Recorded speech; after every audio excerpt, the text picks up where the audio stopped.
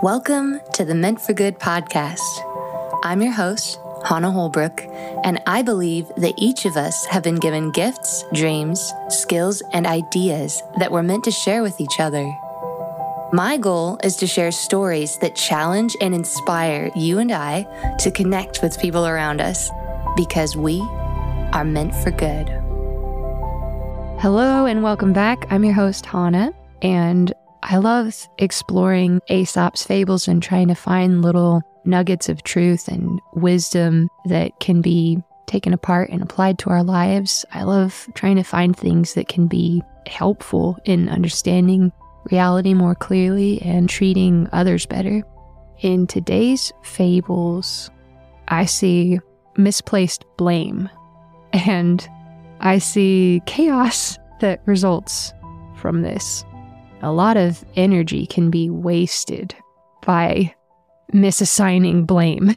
So we'll get into that a little bit later. For now, I'm going to start with the first fable. It's called The Serpent and the File. A serpent, in the course of its wanderings, came into an armorer's shop. As he glided over the floor, he felt his skin pricked by the file lying there. In a rage, he turned round upon it and tried to dart his fangs into it. But he could do no harm to heavy iron, and had soon to give over his wrath. It is useless attacking the insensible. All right, so this fable really hits home for me because, well, I have many character flaws that I'm working on, but one in particular has to do with blame. And as I mentioned earlier, a lot of energy can be wasted in the process of misassigning blame. In the case of this serpent here, he's wandering. He comes into an armorer's shop in the first place. There are going to be sharp things in there. There are going to be weapons. You can't not look where you're going in a place like that. So this serpent, he's being careless and he gets hurt. And it's an inanimate object. So this thing didn't intentionally harm him. It was just set there on the floor and the snake wasn't looking where he was going. And he's the one that slithered across this thing. And he essentially hurt himself. So he's angry at this inanimate object, and he's sitting there blaming it. This snake is the kind of being that passively goes through life and lets life happen to him and victimizes himself and lashes out and attacks others and does not see his own error. And the problem with living in this reactive way is that when you can't see your own error, you can't see how you ended up where you are.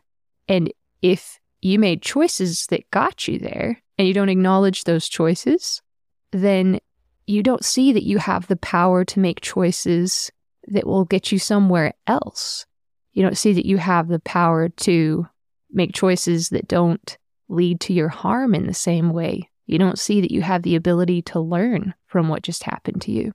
So you'll be doomed to repeat the same mistakes over and over and over again if you don't see that you made the choices that led to the mistake in the first place. If things are just happening to you constantly, you don't have any control over that unless you can create some kind of defense. But in this case, there's nothing to defend from except himself. And that's something that we really got to see. For any blamers out there, you got to see the choices that you made that got you where you are, because you're your enemy at that point. You're the one that got you there in harm's way. And this is different than someone who is legitimately attacked and victimized by someone else. This snake wasn't watching where he was going, and he got himself in this bind. All right, next. We've got something a little bit similar. I think these things can tie together. This next fable is called The Belly and the Members. One fine day, it occurred to the members of the body that they were doing all the work and the belly was having all the food. So they held a meeting, and after a long discussion, decided to strike work till the belly consented to take its proper share of the work. So for a day or two, the hands refused to take the food. The mouth refused to receive it, and the teeth had no work to do.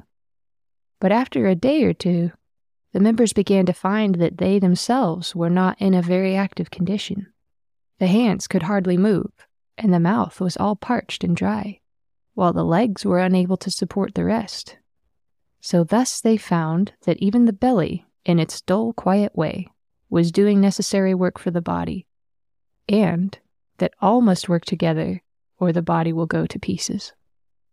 So in this case, we have these members looking around, dissatisfied with the situation, dissatisfied with their role, dissatisfied with the role of the stomach. They want him to do more work than he's doing, and they're not valuing him or his contribution, and they have to learn the hard way that each of them has their place. And they're essentially blaming the stomach for the situation that they're in. They're blaming the stomach for their dissatisfaction. They're jealous of his role. And we can esteem ourselves too high or too low when we're not perceiving ourselves properly in God's reality and seeing that, we're all his creation. None of us are better than the other. None of us are more worthy of love or less worthy of love. God loves all of us. And if we sit around comparing ourselves, we're not going to get a whole lot done. And it's really easy to blame each other for miscontent in our lives when we choose not to take responsibility for the things that God has given each one of us to do and to develop and to nurture. So in this case, they're blaming the belly for their dissatisfaction with their lot in life. And again, this is harmful behavior, and they end up harming themselves because they're meant to work in harmony with the belly. It has its own role that's actually very beneficial for them. And because they're devaluing him and his role, and they are devaluing their own role in the body, they end up causing harm to everyone. So yet again, it's important to be able to see how our behavior impacts others in our environment and how we get to where we are. If they were properly contextualizing themselves in that reality, they would value the belly and the role of the belly. They would value the role they've been given. When we spend so much time trying to justify our own selfishness or laziness or delusion of perfection, that we miss out on all the things we could have accomplished. We miss out on all the things that we actually want and all the things that could be so good for other people around us. We miss out on all the good things by living in this negative, blaming space and by trying to justify ourselves or be right. And none of us will ever be so perfect that we're always right. And none of us will ever be so perfect that we shouldn't take stock of where we're at and how we got there and whether we did it in a loving and honoring way, and whether we're blaming other people when we're dissatisfied, and whether we're being lazy or cowardly when we don't achieve the things we want to achieve. None of us will ever be beyond this kind of self-reflection that helps us to properly contextualize ourselves within God's reality, and that helps us to use what he's given us for his satisfaction and his glory, and to love the people that he's put in our lives. None of us will ever be above that. We'll never be above our responsibility to love him and to love others, or to live in a way that honors and glorifies him. So, when I find myself blaming other people, or attacking inanimate objects, or attacking someone who just helped me, I have to sit down and look at how I got there and own that and make amends and do better the next time. And that's something I'm working on. So I wanted to share that and share that it's actually empowering to see those things and to own mistakes. And it's in that honesty and that truth that freedom comes. And from that place, we can make better choices that benefit us and everyone around us. Thank you so much for listening, and please feel free to rate this podcast if you're listening on Apple Podcasts. You can share it, leave a comment, or continue the conversation on Instagram, Facebook, or Substack. Just look us up at Meant for Good Podcast. This episode is brought to you by Byron Saul. He provided financial support and overall encouragement for the engineering and production of today's interview.